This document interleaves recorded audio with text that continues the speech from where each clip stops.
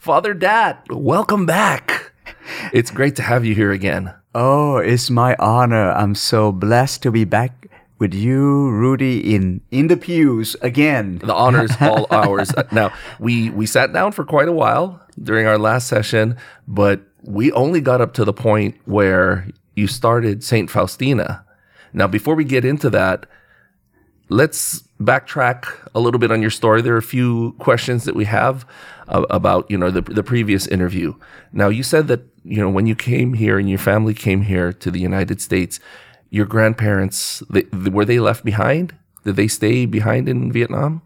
So, by the time we came over here, both my grandparents that they were living with had passed. Okay. My grandparents on my mother's side were still living. They live in another city with my uncle. Okay. And while we were living here, they passed. And I remember going back to Vietnam with my mother to visit them before they passed. How old were you at that point? I was already starting the seminary, so I'll be in my early 20s. Okay, so you were here for a while now at that point. Yes. Okay. And did they have any, did they have any problems with the government or anything with the fact that you all left the country? Did they? They didn't. That's good. The government over the year was loosened up over the years. They were still having control over a lot of things, but over the years they have loosened up a lot. Yes. That's good. So they were really strict early on, huh? Yes. When they first took over the South Vietnam, they were very strict, but they loosened up over the years. Did they or your parents tell you any stories about, their experience during the Vietnam War? It was a scary time. In fact, my father, interestingly, never really told my mother about his war experience.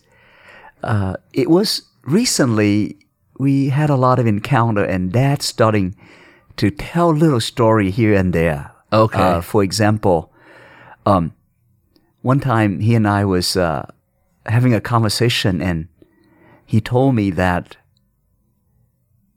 God is so real, and he said that he could feel that God was always protecting him. And it led him to a conversation where he said he was flying rescue helicopter for rescue operation. So there was a moment when the soldiers in the South was surrounded by the communists who was attacking them. Okay. And he said he literally have like 5 seconds.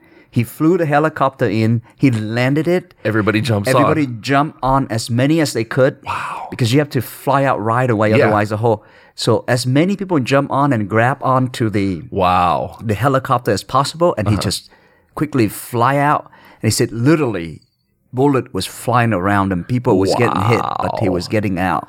So he was a pilot. He was a pilot, yeah. And I said, Dad, did you ever tell Mom that traumatic, scary experiences? He said, I never did because I didn't want for her to worry. He was shielding it from her. So I could hear those stories. After the war, for example, Mother was telling me that they were very scared because the communists would come and take them away anytime. So Dad would leave the house really early in the morning and go to the farm. And then didn't go back until late at night. And at the time, she was pregnant. So it was very hard for her. But she understood because anytime they could come and take him away or do something to him.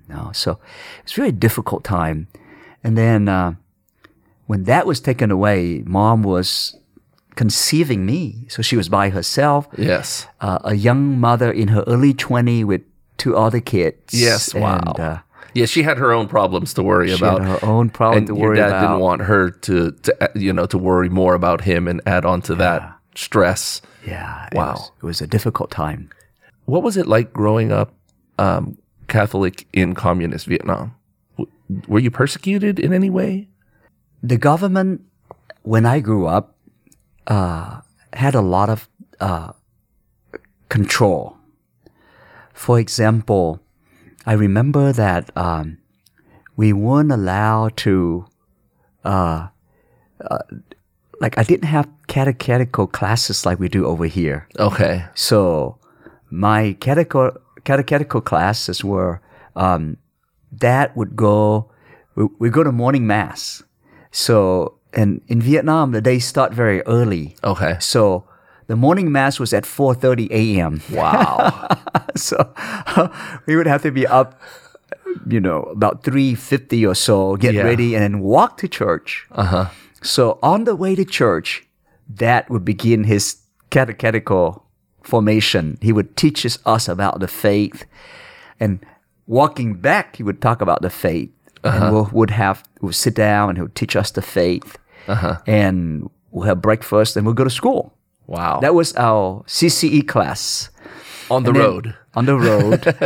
And when the time comes for First Communion, I was in first grade.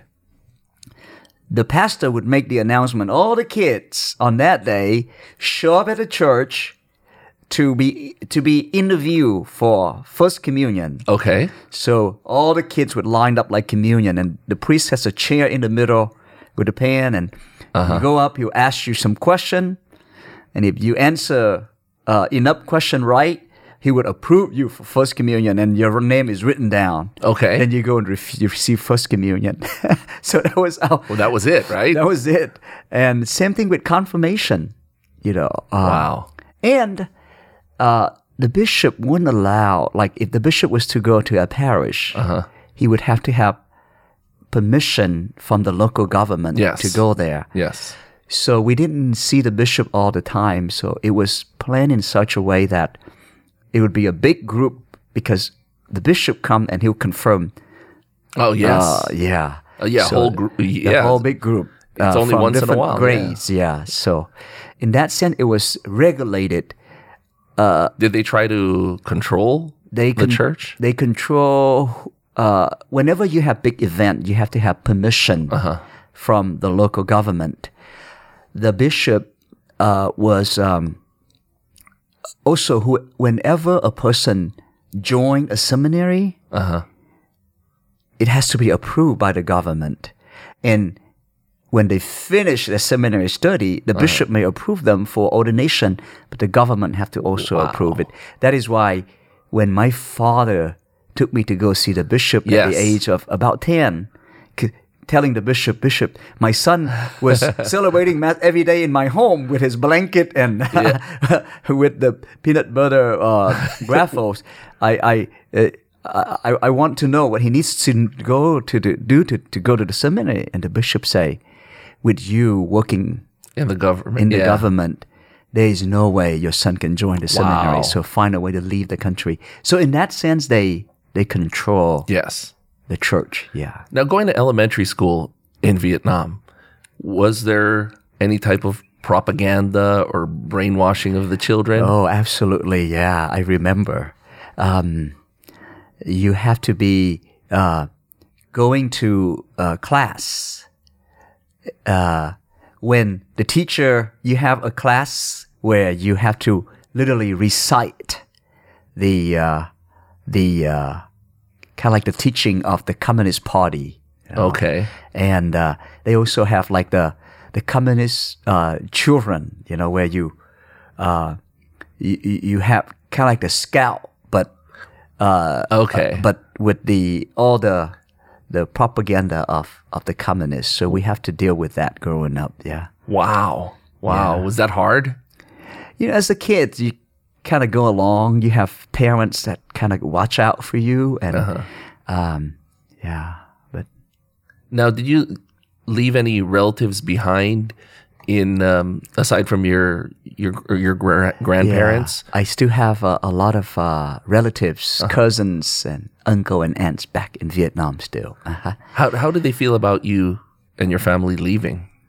I think that was everybody's dream, because we know that, especially family that have worked in the government before. We knew that for us to stay there, there's not a future in terms of the ability to to go to higher education and to have to really be able to do well at all.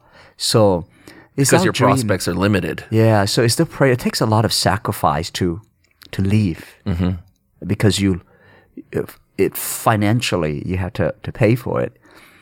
But most importantly, you risk your life, literally. On the sea, yeah. Yeah, living. So, but we know that the value of freedom, freedom to practice one's religion, freedom to pursue the dream of the priesthood, freedom to be able to achieve higher education was important. So it was a risk worth taking. So now we ended our last interview talking about how you received word that you would start St. Faustina. Uh-huh. And you always say that you didn't know where Fulshire was when you heard about it. What decision was made that you would be the one to start the parish? So at the time I was finishing out my vocation ministry, and I've served for 7 years. And the Cardinal has, for a long time, received requests and was informed that this area is growing very, very rapidly. Mm-hmm. But he was also thinking about, who can he send out to start a parish out here from scratch.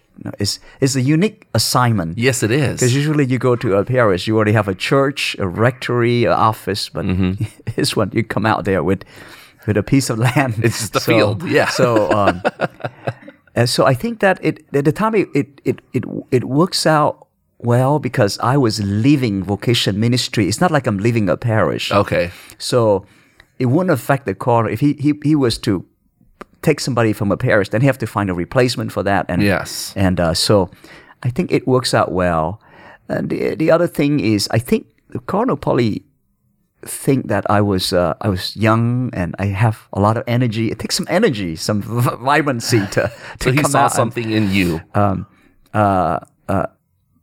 Probably he was taking a risk. I think I was working a lot with the Cardinal as vocation director and also as his master of ceremony. So I think he kind of knows me. He knows that I love being with the people. I think that's what we're looking for. Someone who gather the people. I love being with people. I'm kind of a people person. So I think is someone who loves to gather people. I think that's what he saw in me. And so he asked me if I'd be open to it. So I still remember the conversation. He asked me, I'm so thankful to the Cardinal for that. He asked me, why don't you pray about that? Don't just say yes to me, but pray about it. Okay. So I did. I prayed about it. Being a vocation director, I always teach discernment. So I took that very seriously. I took it to prayer. And I wrote down a list of the pros and cons, the reason why I should go and why I shouldn't go. Okay. And the reason why I shouldn't go, that list is a lot longer than that why I should go. Do you remember what was on the list? Yes. Well, I for example, on the side of go, why I go, I would put down the opportunity to I love adventure. I love something new, something challenging. So the opportunity to have this it's not all the time that you open a new church from scratch. So it's the opportunity is an exciting opportunity. You can you don't have somebody before you say this is how it's always been. Yes. So you go out there and you can shape the culture. You have the ability to shape the culture with the people, with the founding community. I was very excited about that. The opportunity to learn, because you have to learn really fast. Yes. I've never been a pastor before. So here I am coming out, learning to be a pastor and learning with the people, the steps. So I was excited at the opportunity to be able to learn very quickly and learn very, very fast. What about the other list? The other list was one, I've never been a pastor before. Okay. So it's like, you have to have some experience of being a pastor. Being a vocation director, to a certain extent, is kind of being a pastor, but it's different. It's a whole different story.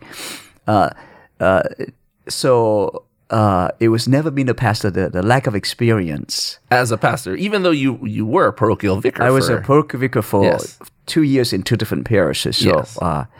But as a pastor, I've never been a pastor before. The other one is in terms of building and fundraising, I said, I love preaching the Word of God. But in terms of, in my mind, like asking people for money to build, I didn't like that. That's hard. I can preach, I can do a lot of things, but I don't like asking for money. But I come to learn that you actually inviting people to be part of something exciting. Yes. That's my transformation over the year. But at the time, for me, it's like, I don't like to ask people for money. Well, because it's tough. Because on one side, you've got people who say, "Oh, we need this for the church. We need that. That's right. We need to make a new building. We need this." And then the other side, people are saying, "Don't ask us for money." So you're in between. So that's there. how I think at the point. No, now it's like, wow, come and be part of something God is doing. Come and allow our heart to be open for God's blessing. It's transformed over the year. But at the time, I thought, I'm gonna be terrible at that. I don't want to do that. Fundraising and all of that. So I know all of that would be very much a part of building the community. So those are some of the lists. And so I went back to the course. It's called I Made My Discernment. I want to share with you my discernment. So I make this list, and here they are. Yes. And you notice this list is a lot longer than this list. Yes. But the only thing is, whenever I pray over the list, I feel profound peace when I pray over the shorter list to say yes. And in discernment, whenever you make a decision, you take it to prayer.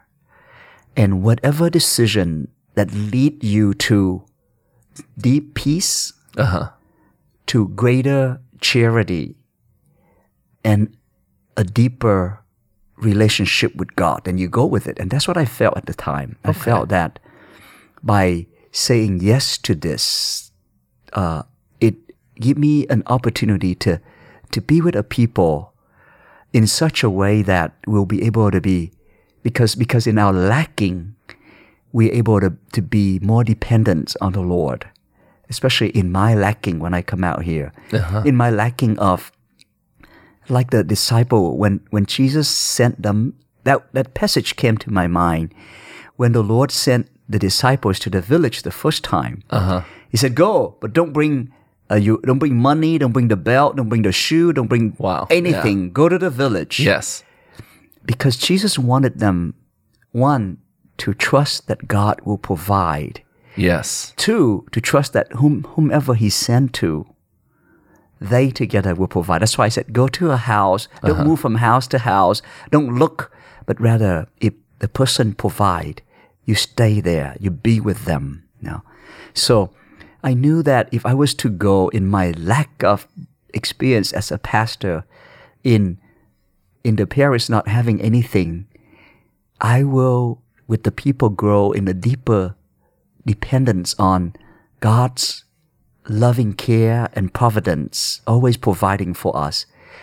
Also in a greater trust for the Lord. So, and also dependence on the people. Yes. So that I feel it would draw me closer to the Lord. That was the first thing. The second thing was it allowed me to be connected with the people and to be able with the community to really shape how we want to share the Lord with others. And I just felt a profound, deep peace. So I said, Cardinal, that's the fruit of my prayer. And I'll leave it in your hand for your decision. So if you had said no, do you know where He would have sent you instead? Did He say, if you say no, I'll send you here? No. The Cardinal, I'm grateful about the Cardinal is he consult and he discern with the personnel board. You know, Okay. He doesn't take these things lightly. He prayed about it. He think about it, and he share, and he's open to listening. I was grateful that he gave me that opportunity to discern with him and share that discernment with him, because he's also discerning Yes. whether or not he should send me out there, and he want me to pray about it, to discern it as well, so he can share it with the people that he consult with. Yeah. Who's on the personnel board? At that point, I know Monsignor Borski was on the personnel board. I don't know who else was in the personnel board at that time, but I know they discussed that in the personnel board. Yeah. Where do you think they would have sent you if you had said no? Do you have any idea? Probably one of the parishes that was open at the time. Yeah. Okay, that needed a pastor. That needed a pastor. Yeah. But we're glad, that's my presumption. He might just say, "I don't know what to do with you, so why don't you go on?" I don't know. Well, we're happy that we had you here at St. Faustina to start things out. I am so thankful to God. You know, I'm grateful to the Cardinal. I'm grateful to God, because truly, looking back, we've been together for 7 years now. I would say yes 1,000,000 times over again. Wow. I am being with this community, building this parish together, has made me closer to the Lord. It made me grow a lot in my priesthood, and I've fallen in love with this community, with what we're doing here. You know, I feel very strong about it. I feel God's presence. I see lives being changed every week, every day. I am so grateful. I am eternally grateful. I wouldn't trade it for anything. So when you started, so you said yes. What was the first step from there on? Because you've got this monumental task in front of you. Okay, starting a parish, you have nothing. Yeah. What are your first steps? What do you do? So what helps were in the archdiocese 5 years, a few years before that. There was one of the blessings in our archdiocese is, while many other places they're closing down, we are adding parishes. So I was told that Saint Edestein started out just like us, from scratch. That was maybe in the 90s, in the late 80s, in the 90s, they were doing that. And then St. Angela Merici has just started out maybe like 4 or 5 years before that. Okay. So I think the archdiocese, in working with them, also have some experience. So as I was, when the Cardinal finally said yes, he said, "These are some of the things that you need to do. One of the things you need to do is to look for a place to celebrate your Mass." Okay. Because you have to go and rent a place, maybe one of the school. Yes. Because this is so amazing about the Eucharist. You know what start a parish? The Cardinal told me, it's your first Mass. The day you celebrate the first Mass, you become a parish. I give a decree, but it's the first Eucharist when the people gather around the Eucharistic table. That's when you become a community. So the first job was to look at what schools are still open out in this area. Yes. So that you can go ahead and book it before you even come out there. Because when you gather your people, it's the first Mass that make a parish. So I remember talking with the realtor office of the archdiocese, and he gave me a list of the schools that are open. Okay. So we looked into it. Believe it or not, at that time, we were looking at a long list of schools, but they were all taken. Oh, really? It's wild. There was only very few that were still open. Or they were available for a Sunday. Available for a community to rent out. So we looked at it and we drove out here. The one that we thought would really work out well at the time was Hagen Elementary School. Yes. So he drove me out. He had a list with us, and we drove out, and the diocese has already called him. Yes. So we drove out to Hagen Elementary School, and I was praying to the Holy Spirit the whole time. I said, Lord, you know better. You know how lost I am, and whatever place you want us to be, please lead us there. So as we were driving into Hagen Elementary School, I was already praying to the Holy Spirit, please lead me. And we go in there. The school was very It's small. gracious. It's small, and it was a bit hidden. Yes. It was not as visible, or in terms of you kind of have to find your way to get there. Yeah, it's like a country road type. Yeah, so thing, yes. we walked there, and they were very gracious. The staff walked us to the gym and all of that, but I didn't feel that excitement or that peace that I was looking for in discernment. So they gave us the paper to fill out and to sign to return to them. And when we drive out, I was like, wow, is there any other school that's open? He said, Father, we've called a lot of school and they're not open. If they are open, they have like maybe the afternoon spot or something like that. Yes. So as we were driving, I got on my cell phone and I just put public school. You weren't driving. I wasn't driving. He was driving. Okay. So Who was with you? Kent Sight was the one who was driving me. He was the director of the realtor office. So while he was driving, I said, Ken, I'm gonna look, and we go to a couple other one, but when we go in there, it was too small. Okay. And because we called them to see if they have already it available, but when we go in there, it was too small. Yes. As we walk in there, the facility wasn't. It doesn't look. I still don't have that experience of peace. And then, Yes. And then I looked in the area, and I saw Joe Huberneck, Yes. and it looked fairly new. It looked kind of nice and Yes. pretty close enough to where our people are. Yes. So I said, hey, why don't we come over here? So we drove over there, and I still remember walking in, and the secretary was Catholic. She was very gracious. Yes. I said, I'm the new priest. We wanted to see if the school might be open for us to use in the weekend for Mass. And she said, oh, yes, Father.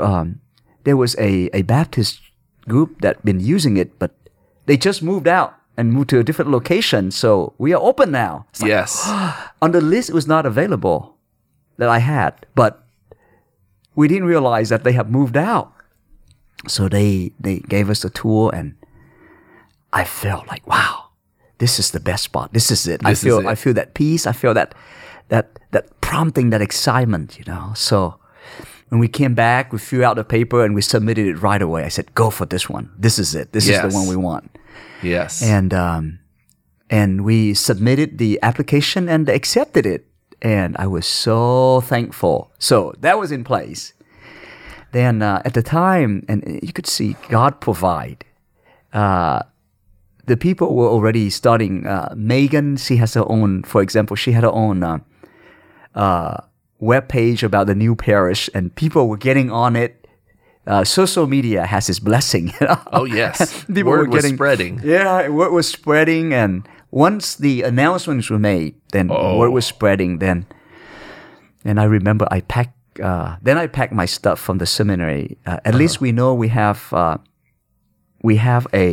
there's two things that we need. One was a school. Yes. So once we know when we can celebrate Mass, then we can plan it.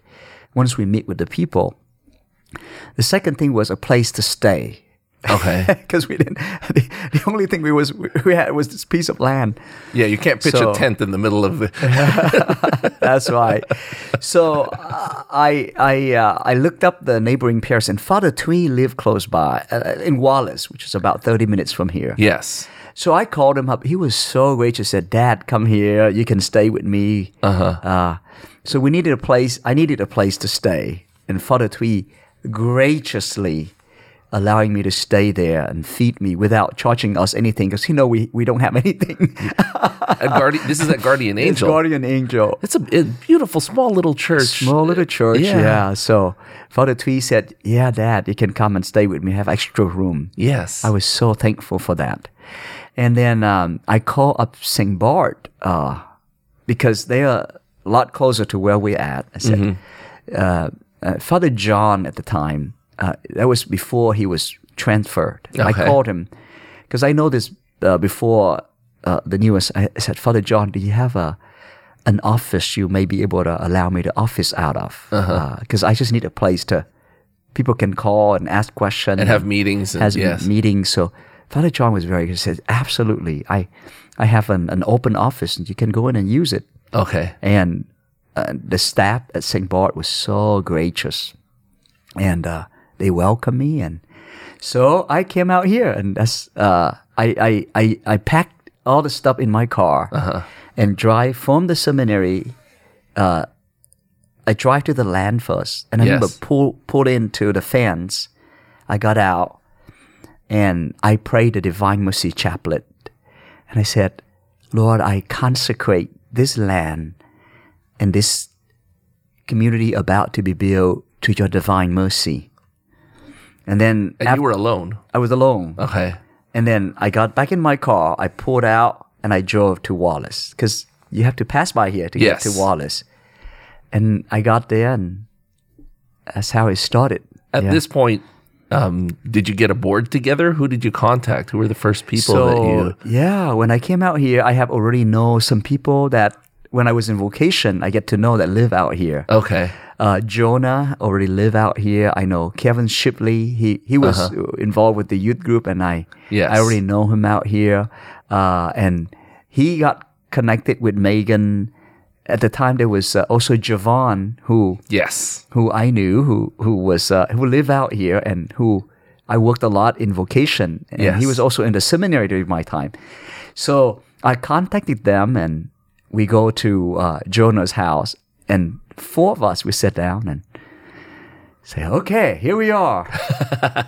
we need to meet with the people. How do we do that?" And then we plan out. We say, "Okay, first we need to contact the pastor of the neighboring parish, and the two biggest one close by was Epiphany of the Lord and St. Bart." Yes. We asked them if they would allow us to have a town hall meeting. Yes. And I'm eternally grateful. Both pastor was so gracious. By all means, we'll help you. We'll make announcement for you, and we can provide a space for you and all of that. And I was so grateful. So we put it on the social media that we're having a town hall meeting on this day at St. Bart. Yes. On that evening at Epiphany of the Lord. If you live in this area, please come by and see us. Yes. And the pastor was so gracious. They also put it in their bulletin and their announcement. And so when we were sitting down, we were planning, okay, what do we do when we have the town hall meeting? What do we say? What do we do? Yes. How do we get people to put their name and their phone number? And we didn't know what to expect, how many people are going to show up. And lo and behold, wow. On that day, the first one at St. Bart, there was more than 400 people showed up at that meeting. It was exciting. And then when we had the meeting at Epiphany of the Lord, there was about 600 people showed up for that meeting, and it was beautiful. We still have some of those pictures, and that's awesome. I get to introduce myself. Hello, everybody. I am Father Dad, and I'm the priest that the Cardinal sent out here, and we prayed together. And the Cardinal gave us the first task, which I'm grateful for. He said, "Your first job is when you have those town hall meetings." Come up with some names. The Cardinal is the one who name a parish. Yes. Because naming is giving a mission. That's why the bishop is the chief shepherd. He represents Christ at the local church. So he names it. That means Christ giving that parish a mission. Yes. So he's the one that named it. But he was so gracious. I think I admire that so much. And he's so gracious to say, why don't you meet with your people? He gave us some ownership in naming the parish. He said, Yes. pray with them and give me 3 names that they come up with, and I'll choose one. What were the top 3 choices? We divided into a group of 12, and among them they come up with names, and then we tally them. So we tally them up, and the top 3 names were: number 1, Divine Mercy. Yes. Number 2, John Paul II. Okay. Number 3, Faustina. Okay. I believe number 4 was Mother Teresa Calcutta. Okay. Okay. So, but we tally them up at both meeting. The top 3 was Divine Mercy, John Paul II, and Faustina. Okay. Isn't that amazing? Like, yeah. it's like God has a plan already. So after the meeting at the second meeting, and we tally up the top 3 names, I called the cardinal. I said, Cardinal, we have met, and these are the top 3 names. Yes. And it didn't take him long. Like in the same day, he called back. He said, Dad, I gave it some thought, and I will... he said, if I name it Divine Mercy, because it's so new, people may not know it's Catholic, because usually a Catholic church is associated with a saint. Yes. He said, if I name it John Paul II, St. John Paul II School is so close by, people might get it confused with. Yeah. He said, I will name you the third one, which is St. Faustina, because you get all 3 of them. Yes. She's the apostle of Divine Mercy, and she was canonized by John Paul II. Exactly. So you get all 3 of them. So I named you St. Faust. I named the community, the parish, St. Faustina. 3 birds with 1 stone. Yeah. Oh, I was so happy. So happy. I remember making the video to announce the name. Yes. I was on cloud 9. I was so happy. Yeah. That is awesome. So what were the biggest challenges starting the parish from at the very beginning? What were the most difficult things that you had to deal with? The most difficult thing was space, because when you borrow a school, you have to be in at a certain time and out at a certain time. Yes. Understandably, because the school have to get ready for their... So we have the exact time we have to be in and out. That was very difficult. So on Saturday, for example, we have the school from 3 to, I believe, 7. Okay. Because Mass was at 5.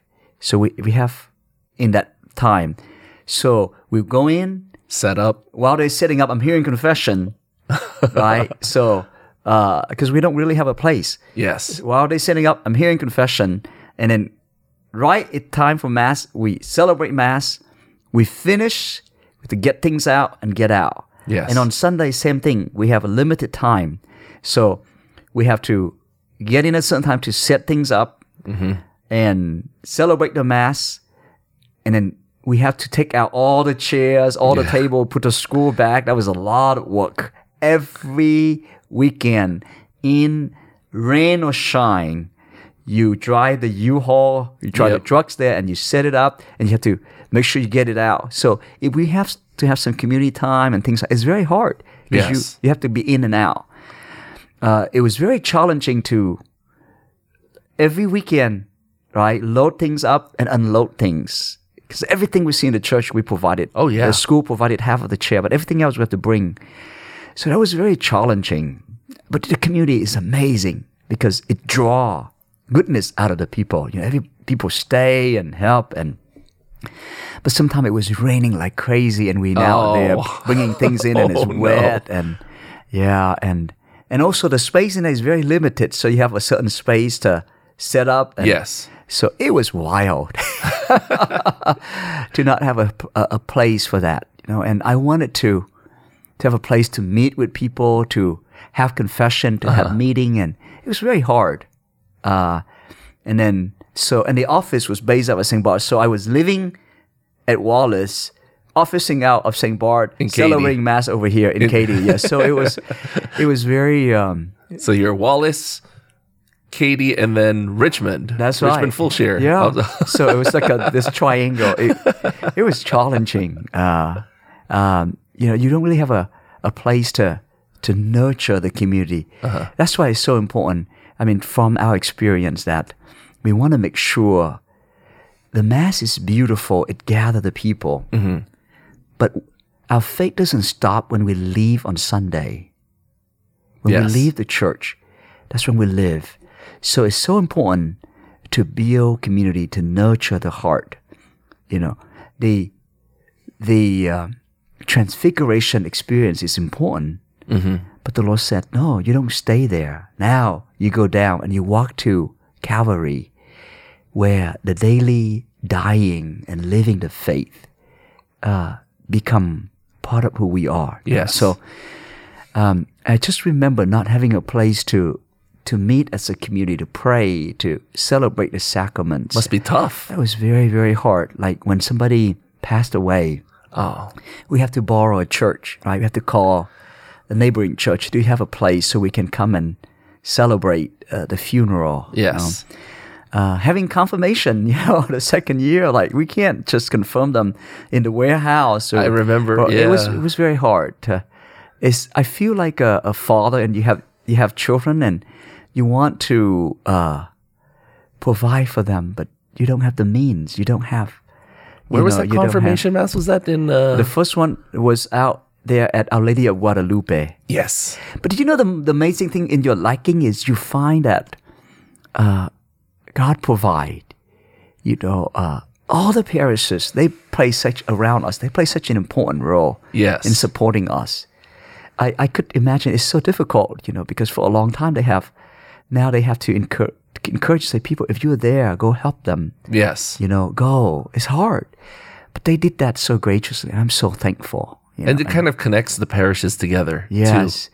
And they were always, the pastors, as hard as it was, they always was very supportive of me. I'm so thankful for that. I remember when we were in the choir singing for that one confirmation master, so envious of this big church that they had. I said, wow, and here we are under a basketball hoop singing. And the other songs. Difficult thing was, like when we were officing out the house. Yes. Whenever we have, because we had that little house that we have near the school. Yes. That was the storage, the warehouse.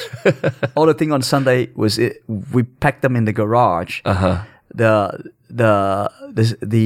bedroom was the office, and the small living room was the parish hall.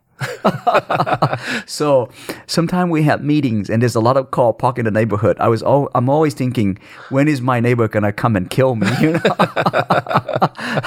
Whenever we have daily mass in the living room, I remember when we have 50 youth, our first youth meeting squeezed into that. Wow! Oh, that was stressful. And then when we moved to the warehouse, whenever we have like a holy obligation, like an Ash Wednesday. Yes. Oh, it's terrible because we took all the parking lot in the business. Yes. And they were so mad at us. I remember that very first Ash Wednesday Mass. It was at this community center. Do you remember that one? That's right, yeah. And it was so packed. Yeah.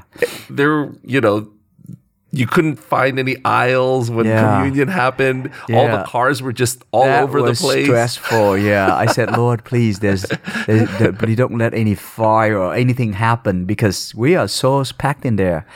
It's only, we don't do that. It's only for like once a year for things like that, or for Christmas or for Ash Wednesday that we have to deal with that. It was so hard. I remember. People were so patient, as we grow. I'm so thankful. I'm eternally thankful for that, the community. It's amazing. It was funny because we were all packed in there, and I remember you saying, just remember this moment because we're going to look back on this when we have our own home. Yeah. We'll remember this difficult time together, But you know what I have to say? What I so love about our community is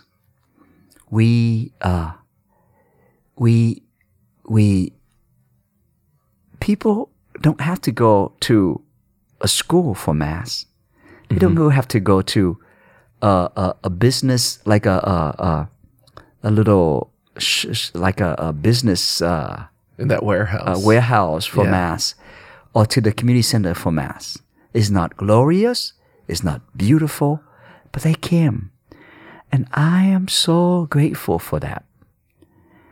But it also teaches us a lot of things, is that, you know what? It's the community that make the mass. When we love the Lord, it's like if a family really fall in love, they may live in a small, poor house, but the families are in love. And that's what makes you a family. Yes. A family may live in a very big, gigantic house with every means. But if they always are fighting and arguing and they're struggling and they are unfaithful and they're not happy. But I think God is so real. We could be in our very lacking and we don't have all these things. But you truly experience love and God's presence. Yet we learn so much about that in terms of Sunday experience. Yes. We may not have the glorious basilica, but if we have faith, if we have love, then God is truly present.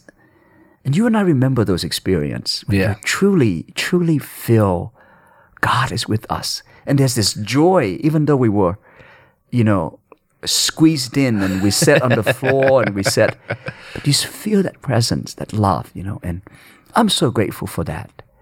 The people of God who's willing to say, you know what? It's not a beautiful, glorious church, but I'll go there. We'll build this community together. And I'm so grateful. And that's what our people are doing, We don't have our glorious church yet. But you know what?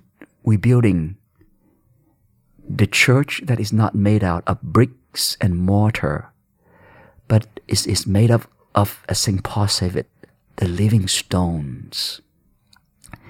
And that's so beautiful. I'm so grateful for that. Every Sunday, since day one, I don't tell people this too often, but I go up there and I see a perspective that people don't see because I'm up there. I look out and I see the community and I just love the community. They don't have to be here. It's not a glorious church, but they are here. We don't have everything, but your people are here and they want to build this temple made out of living stone together. They want to build together, And for that, I'm so grateful. I'm so grateful. And that's why I love so much this community. And that's what I love about, I'm so thankful for the opportunity to do that, because, yeah. It was exciting in starting the parish. Yeah. Knowing that, 20, 30, 40, 50 years from now, you can say, I was a part of the beginning of this parish. Yeah. I was here helping to build upon on this just when it was still a warehouse, when it was still a school, when it was And we're still there. We're still building. We're still. I think that generally speaking, it's nice to be the one who go and pick the fruits, but it's exciting to be the one who plant that tree from the beginning, and that's what we're doing. You get to plant the tree. You get to shape that garden. It's nice to be the one who, I have the garden, I'll just pick the fruit. Yes. But to be the one who plant the plants so that the generation to come can harvest the fruit. And I'm so thankful that we get to do that now. That's awesome. To be the one who plant the trees. Yes. We may not be able to harvest the fruit, but that in itself is a rare and awesome blessing that we get to do, What was the most difficult time for you when, early on with the church, building the church, starting it, what was the thing that tried you the most, that you had to pray about the most when you were starting the church? And I remember that evening, I think it got to me because I'm always staying, but sometimes it get to you, right? I was just going and going and going. And I think God, there's nothing in our life when God has a plan, a mission for us. I think going through my experience in Vietnam and then living, as a beggar for 3 months while I was in I was in Thailand and not having food, not having house. I think that prepared me for this mission. I really look back and I see that.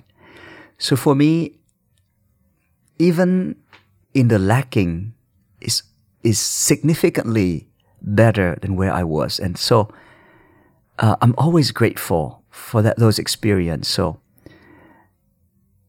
it hurt me that I cannot provide for the people of God. Like, for example, when someone in the community passed away, and I don't have a church to celebrate their funeral mass, it breaks my heart. It breaks my heart, you know. When I want to have a celebration for the community and we don't have a place to do it, it hurt. When I was planning that confirmation, I was looking at the warehouse and I said, we just cannot confirm the kids here, the young people here. Let's look for a place. It breaks my heart, you know. Yeah. But in terms for me, I think that I've always embraced it. It never...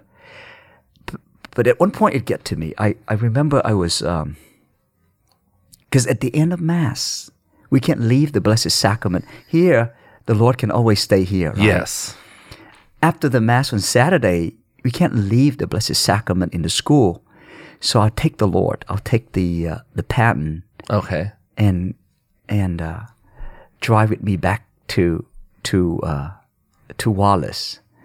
And I remember that day I was driving back, and it get dark in the winter, and a dog or some animal run by, and I step on the brake real fast, and the Blessed Sacrament, I didn't sit down, jeez, was fall on the... So it was on the passenger seat? It was passenger seat. Okay. And it... So I quickly pulled over, turned on the image, and I picked every Eucharist and put it back to the paten. And I felt broke. I was like, Lord, I don't have a church, a proper place to put you. And here you are, all over the floor in my car. You know, that's when it really got to me. It's like, Lord, how long? When are we gonna have our own place? And I remember just picking the Lord in there and telling the Lord that, you know. And I just remember the Lord telling me, "That's okay. This is where I have you, and you will be blessed. Your community will be blessed because of that." But I just remember that was the one time it hit me. I was like, enough of this, you know. When are we gonna have our own place? That. The other time was when we didn't have parking, and the owner of the business park complained to us, like, you took all our parking. Wow. So I had to put my guard down, and I go and apologize to all the business that was in that business park. Yes. I have to go in there and say, I'm so sorry.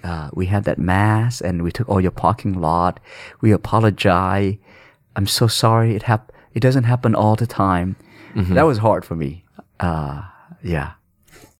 Let's talk about this new building now. The building that we're in right now for St. Faustina. That was an exciting time when it finally was built. Yes. So, I was in there a couple of days ago while they were pouring the cement for the foundation. Yeah, I was overwhelmed with joy. You know, from the very beginning, we as a community has always felt a very strong mission, and also a very strong desire to build a community, build a temple of living stone. All that experience of, even in the school, even in the warehouse, we come, it's not glorious, but we came together and we experienced God. And I think we are blessed to have that experience because it's allowed us to see and to experience in real life, right? That is the temple of the living stone. So once we get here, we had to discern, always discerning. Yes. Not making decision, but discerning what is our next step that God wants to take us? The question was whether to build a church or to build more community and formation space. Yes. Simply because we just grow very fast. What a blessing. Yes. It's a great problem to have. We were full at the school, but then when this building was built, Yeah. a lot more people came. That's right. Yeah. It was crazy. Yeah. It's like we doubled or tripled or even That's quadrupled. right. Yeah, we just grow very, very fast. So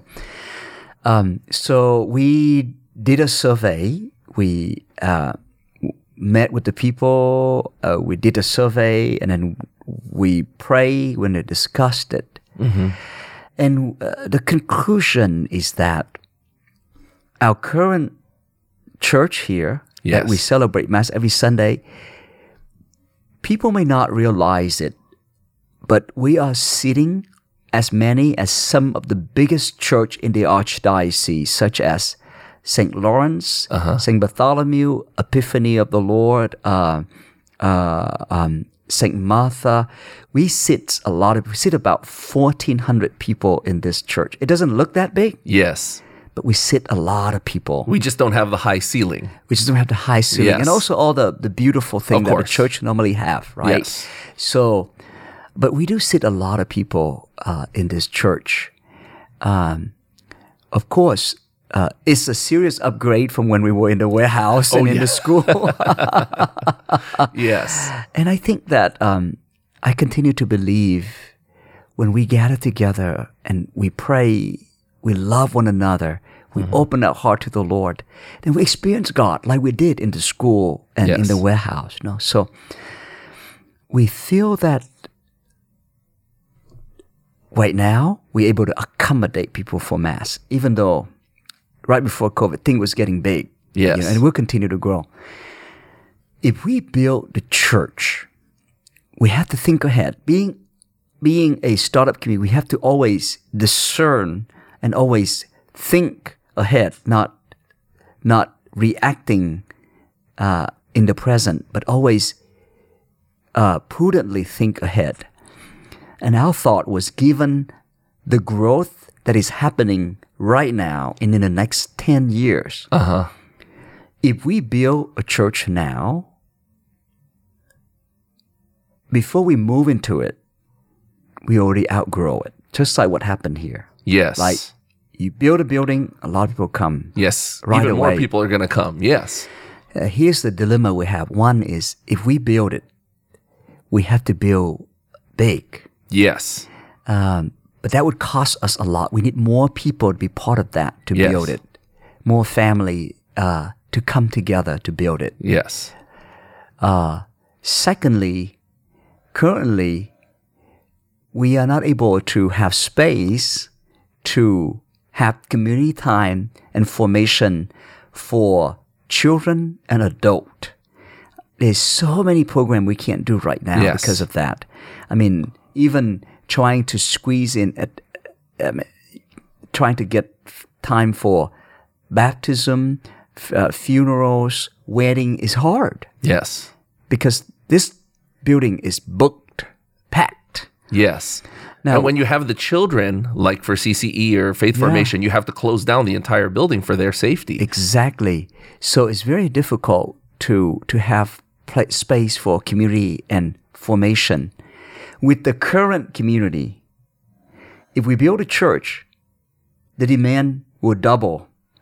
So Yes. we thought that, okay, before we're able to build a church and draw even a lot more people, we have to make sure that we have the infrastructure to continue to nurture the heart and build the church that is a living stone. The people that are already here. Yes. And the people that are continuing to come in every week. Yes. Every week, we welcome new families. Non-stop, even to the pandemic. Every week. So, our thought was, if we build the space, we allow for more family to come. We allow for more space to have formation, to welcome more people, to have overflow, to welcome more family. Then after that, we're in the position to build a big church which welcome more people. Yes. And we are able to build it big so that just not after 5 years or 10 years we have to break down and expand, which is a lot more expensive. Yes. We'd rather build it big. Yes. And second of all, the people that come, we have a place to nurture the heart and the faith. For us, that's always important. Yes. As a community. So that's why we built this space which allow for have more big room for, let's say if we have a wedding and funeral and we don't have the space, we can also use that space for that. We have space for the youth gathering. It has space for the adult to have formation with the youth at the same time. At the same time, and keep them safe. And that's very important to us. Yes. Always thinking about the safe environment of our young people. So, and that's why we want to build this step build this second phase as the step to get to the church, and do it in such a way that is consistent with what the community has always grown together with, in terms of focusing on building the living stones. And that's why we are there. So I'm so excited about it because it allows for a space for, there's times when, like this past week, we had a church cellar, and at the end of the day, we were in here for adoration, and you see hundreds of youth in here. Yes. And we have adoration, and they're singing, and they're on fire with the Lord. Yes. So that's what we're building. So we got the space for them to do that. And I'm thinking of the parents, when their children are in formation, they too can be in formation, grow together as couples. Yes. They can grow together in their own faith. So that's what we're building. We're building those hearts. We're building that community. And that's what I'm so excited about, because we need it. We so much need it to nurture the heart. Yeah. During those big occasions like Christmas and Holy Week, Easter, you think, if there was another building, we could have a separate mass there at the same time, and then alternate. Maybe that's one of those things. We can have additional mass. We can have overflow there. And so all of that is important for us. Another important, which is the charism of our parish, is our mission that the Lord gave to us since day one, right? Is to be a community where the love and mercy of God is lived, experienced, and shared. That is why we have Jesus in the front with his arm outreached like that. We want people to experience the loving embrace of God, this hospitality, this love. All those who are hungry, those who are thirsty, those who are wounded, come and be embraced. And part of hospitality is to be able to when people come to Mass, that they also can have a place where their faith are nurtured, their children have a place to be formed, to be nurtured in their faith. The adult can also come and be nurtured in their faith. They can gather to support one another. That is important. Part of our mission to heal. To share and live this mercy of God together. Yeah. Speaking of, accommodating people, one thing that I really, and a lot of people have talked about this, admire about St. Faustina, the culture here, is the integration of the Spanish Mass and the Spanish culture and the community in our practices. Was that something that was really intentional from the beginning? Was that your vision for the parish? That's our community's vision. Because we wanted, when I went to that school to rent the space for our first mass, for our mass in the school, I asked the principal how many different languages they speak in your school. She said 23. And that's kind of the makeup of our parish. Every time we gather together, it's like a united nation. Yes. But that's the church. All nations shall come to worship the Lord, right? Yes. And when we gather, it's so rich, so beautiful.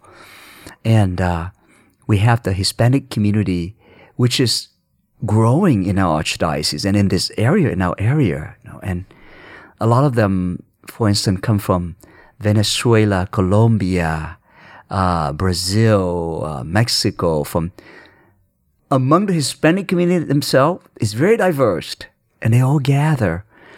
And for them to be able to feel welcome, to be able to pray in their mother tongues.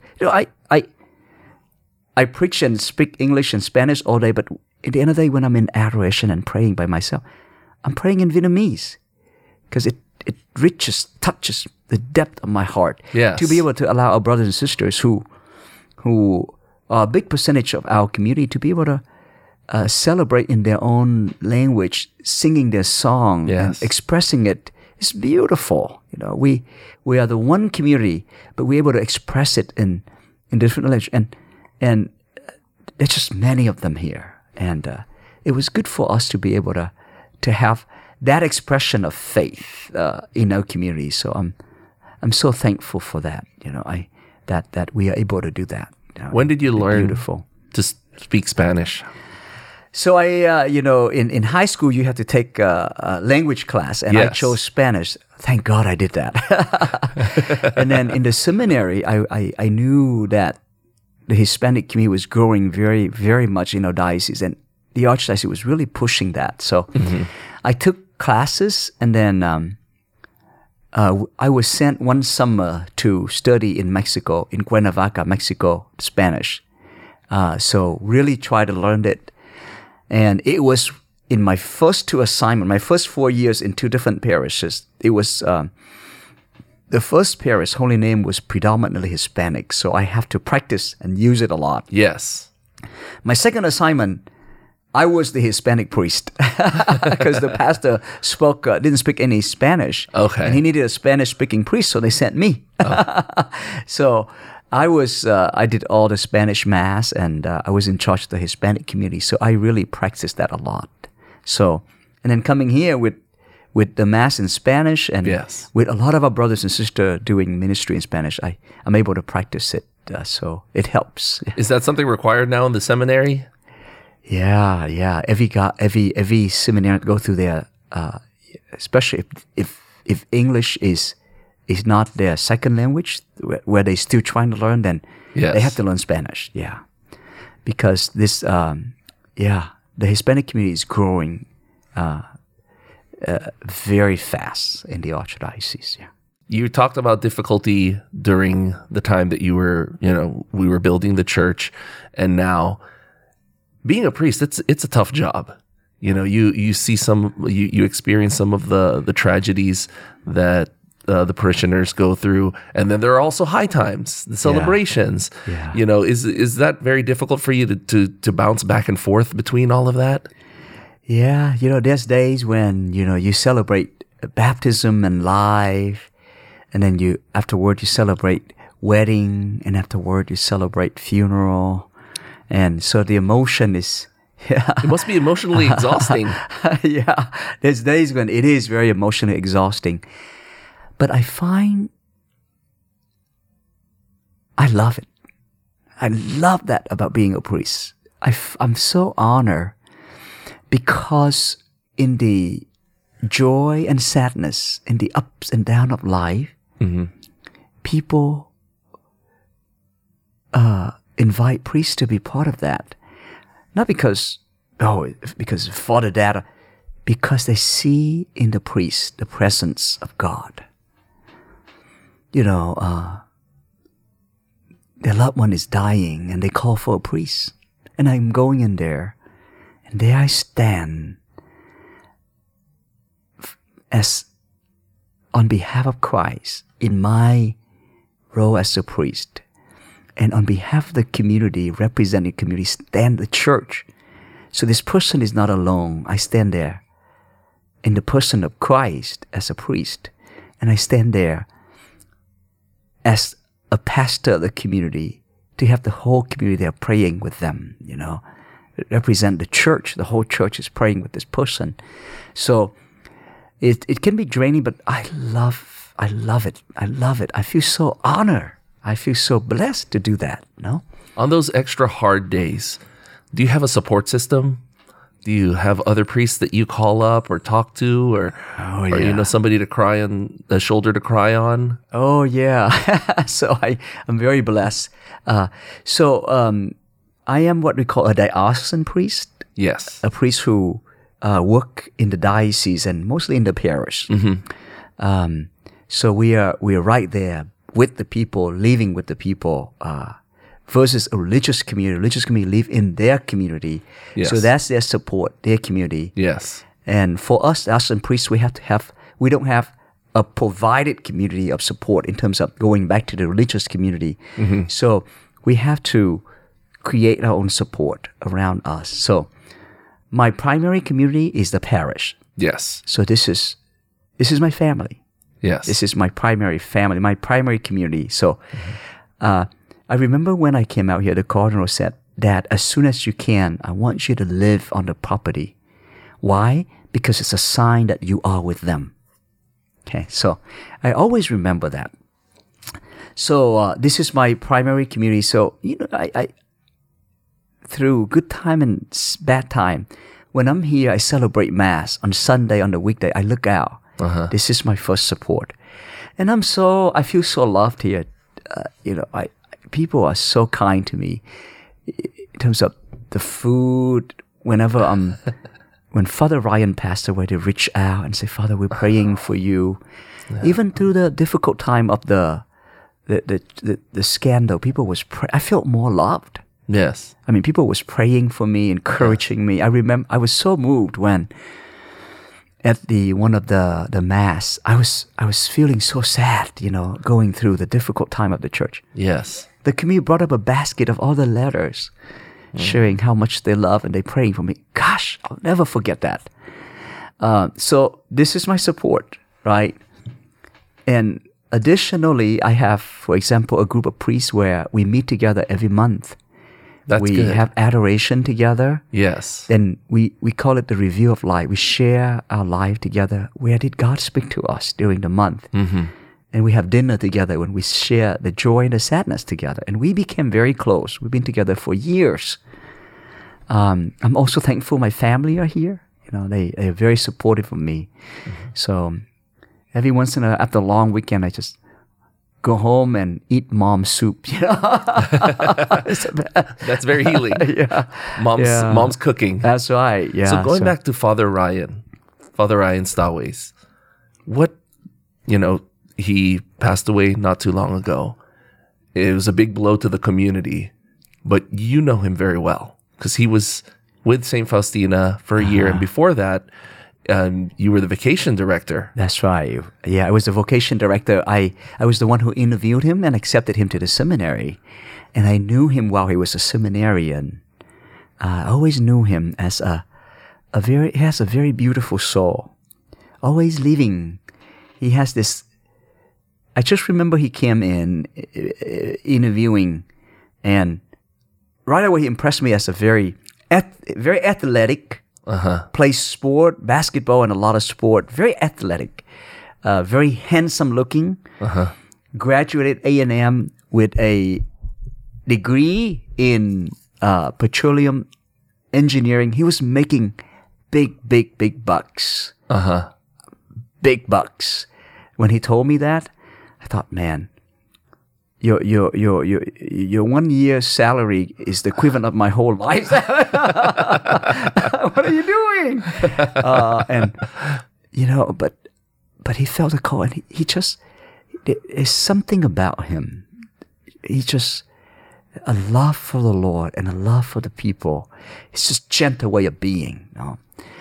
And then I see that in him throughout his life, So I put him in charge of different thing, and then I was excited when they were gonna send him here as a deacon. Yes, and you could see the joy in him, being with the people and always serving, always loving, always attentive to my need. I always care, always ask, always, and so I felt a special closeness to him. And I remember when he a month before his ordination, he called me on my cell phone. He said, Father Dad, I just got out of the doctor's office and they told me cancer came back. And I'm scared. I don't know what to do. I don't know if I'll be ordained or not. What should I do? Yes.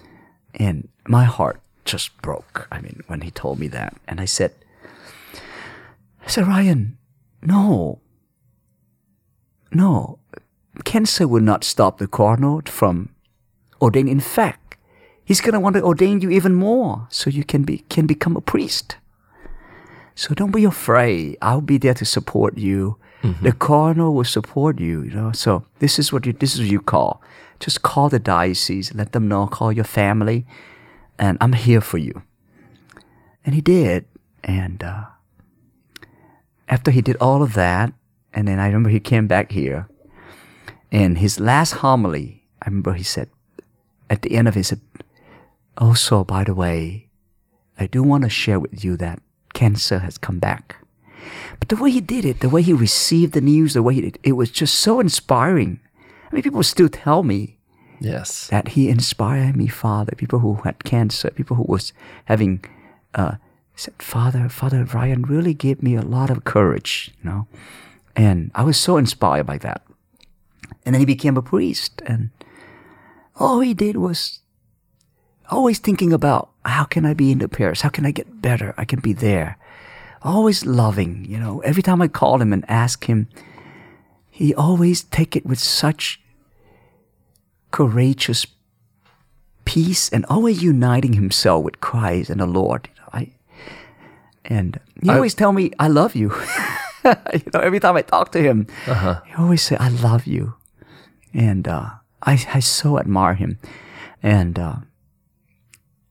I remember hours before he passed, I called because they won't let me in the hospital. His mother put the phone on his ear, and I said, Father Ryan, I want you to know that you are surrounded in God's love because we are all praying for you. I want you to know that I love you, and we all love you very much. And I just remember he couldn't talk, but he's trying to make the noise saying, I love you back, you know. Wow. And at the funeral, gosh, it was so beautiful. You see a short-lived priesthood, but he was Christ. He was truly Christ in his suffering, in his preaching, in his way of being with people. You know, I was so moved. I was so inspired. And even the cardinal, when he was speaking, he choked up, you know, and it reminds me of what I told Father Ryan. No, Cardinal will love you even more. He will be there for you. He will even more want to ordain you. No? The way he, you know, dealt with his sickness and the positivity and the grace that he had it with. I've always said this, and you know, I'll remember it forever. Is when my time comes, I can only pray that I'll be as gracious as he's been. Yeah. It's something else. Yeah. It's so amazing how he lived out his suffering right before the eyes of the community, right? He shared it, but always pointing us to God. And I'm so inspired by that. Does it feel like, in a way, for you losing a son?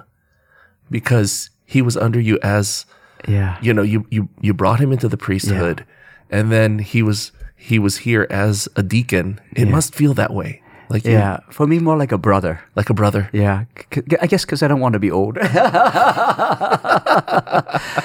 But as priests, we become brother in a special sacramental bond. Very unique bond. Yes, I always see him as like a younger brother that I so love and care. And speaking of priest brothers, in a happier note, we just recently welcomed 4 priest brothers into the archdiocese. Yeah. And, you know, we had Father Houston on the show. We had Father Joseph and that's right. And Father Wayne and Father Chad Henry, yeah. We're trying to schedule them for the show as well. Wonderful, yeah. Were you the vocation director when they both? I accepted all of them, then I leave. Then I come out to St. Faustina. So the pride you must feel seeing them finally become priests. Yeah, must be something else. I'm grateful that I was able to be there to usher them into the seminary. Now, it's God who calls them, right? I don't take credit for that. God's who called them, and they're the one that have the audacity and the courage to say yes. So they come to my office, and I kind of walk them through the process to have them accepted to the seminary. So I'm thankful to God for that, because I feel like I know them really well. Because in the process, you have to really interview them and read their psychological evaluation and all of that. I feel like I know them really well.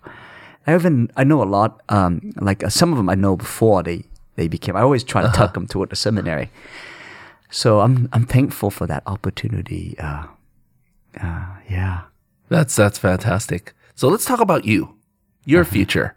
So we're here at St. Faustina, and we're talking about, growing the church and building the church. When we do finally have the big church, is there any plan for them to move you? Because they move priests every once in a while. I don't want to tempt fate, but it is a possibility. Well, here's the thing. I think that one of the vow that we made as priests is obedient to the bishop and his successor. We're always obedient. And so, generally speaking, the bishop sent a priest to a parish for either 1 term or 2 term, which is anywhere from 6 to 12 or 14 years. Okay. So usually if he's building like I'm doing, the bishop usually leave him there as he's going to the building process. Yes. So, but the reason behind moving the priests around is that Colorado doesn't just move priests very quickly, because I think that you need a certain stability. Yes. When you go to a parish, it takes a while to get to know the community, bond with the family, and together you discern the direction of the parish. So it takes some time. So usually don't get moved immediately. So, and then after a while they've been there, the bishop may move the priest because so that, let's say if the priest have a certain talent or gifts, it can also be spread somewhere else as well. And if the priest have a certain defects, the people don't have to put up with that for too long. So I think a little bit of a change is also a refreshing for the community and also for the priest. Yes. After you add something for a while, you may run out of creativity or idea and maybe energy, So the people of God maybe they need a bit of a fresh breath of air or change, And the same thing for the priest. So that's the rationale behind that, So I think after a while, people are going to put up with my defects for so much. It's like, maybe we need... But I always believe this. Because I always think about that. People think about it, but I actually think about it a lot more, because this community is so dear to me. I've grown. This is my first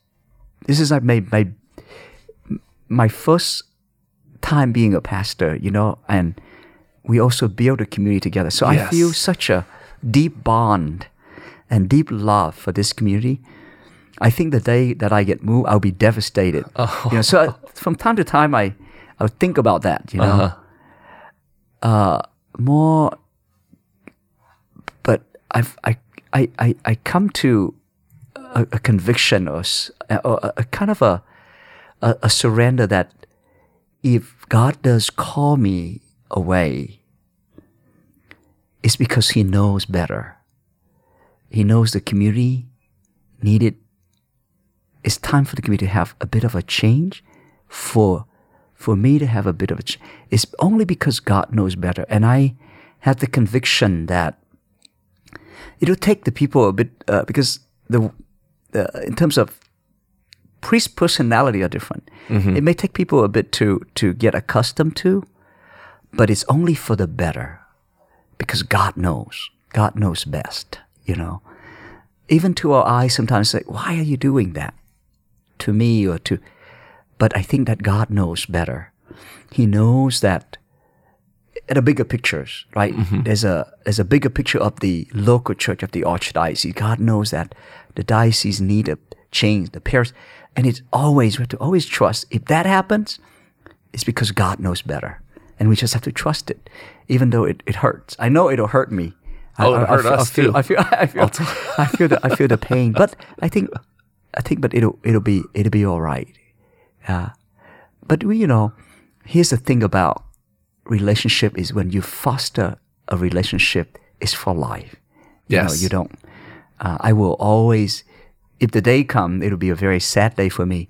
But I always carry it with me. These memories that I so much cherish, the friendship that we made, it's always a part of me. And we're blessed to have that, I heard a theory. And when I heard this theory, I said, that kind of makes sense. I could see that happening. And the theory is, or I'm not sure if it's a rumor or a theory, that you're being groomed to be a bishop. Is there any truth to that theory? There's absolutely no truth to that theory. I can affirm you that, okay? Because I could totally see, and I think a lot of people, it wouldn't surprise people if and when the time comes after we build the big church here, I say, so Father Dad, it's time for you. Let me put that to rest, okay? That's not the case. That's not the theory. Okay. And there's absolutely no plan on that at all, okay? And to be honest with you, if you ask me, I'll be the very first person to say, no, Father Dad shouldn't be a bishop. Really? Yes. Yes. And I can tell you the list is very, very long on the no, and the yes is nothing on there. No, I think that to be a bishop is a very special call. And I think that Archbishop Fulton Sheen used to say this: a bishop is an unlucky priest. Really? That's Archbishop Fulton Sheen, because they are called to a very different ministry. They share in the fullness of the high priest of Christ. But I think that what our bishop has to do on that scale is so difficult. They have to deal with so much. I think they have so much challenges, to lead the flock of the whole archdiocese, and that is why we pray for them every single day in the Mass. To be honest with you, Rudy, this parish is growing so fast, and every day I'm on my knee and I said, Lord, I feel so incompetent. You're going to have to keep sending your people so we can come together and build it the way you want. And that's why people say, Father, we often see you in adoration or praying. And I try to keep that holy hour faithful to that every day. It's because I know how unworthy, how incompetent I am. I said, Lord, you're going to have to run it. I can't do it. I can't even run St. Faustina. How am I going to become? So I want to. So I can reassure you that's a bad theory. There's no truth to that, and we can officially put that to rest. Okay. And I would think that you'd want to stay closer to the people too, to have those more intimate relationships with the parishioners. Because as a bishop, you're a little more detached because you're moving around a lot. I think the bishop is close to his people in a different way. In a different way, yes, exactly. In a very different way. A bishop is very close. I have the opportunity to work with the cardinal. I see his pastoral zeal. He keep his people and his priests very close to his heart. He always think about them. But being a bishop, you have to deal with a lot of people, a big, vast, and the responsibility is so huge, so big. There is no way. Let's put it this way. I'll be the last person in the archdiocese that should do that.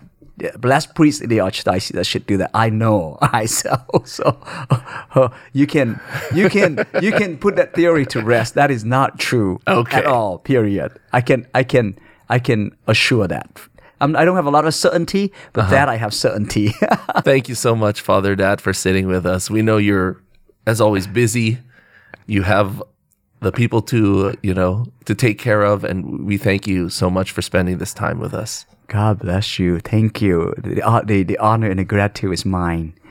It's so good to always witness to the Lord, so that we may see that in all of it, to thick and thin, in good times and in bad, God is always faithful. And the Lord will never leave us in a place, as St. Paul said, without giving us the sufficient grace to live it and live it well with Him.